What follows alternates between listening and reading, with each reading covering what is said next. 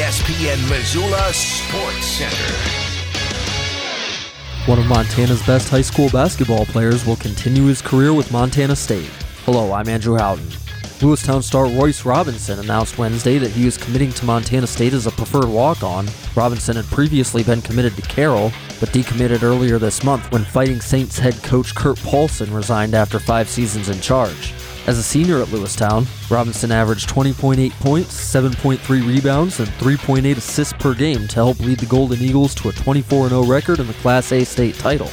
In addition to being named All-State in basketball, he was an All-State selection for Lewistown's state championship-winning football team as a wide receiver. The 6'4", 195-pound wing now becomes the second Treasure State product on first-year Montana State head coach Matt Logie's roster, joining former Bozeman High guard Carter Ashe. In other news, a former baseball standout from Billings has entered the transfer portal.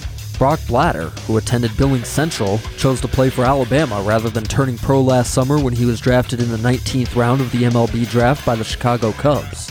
After throwing 8 innings with a 4.50 ERA in his freshman season for the Crimson Tide, he'll now be on the move to a new school.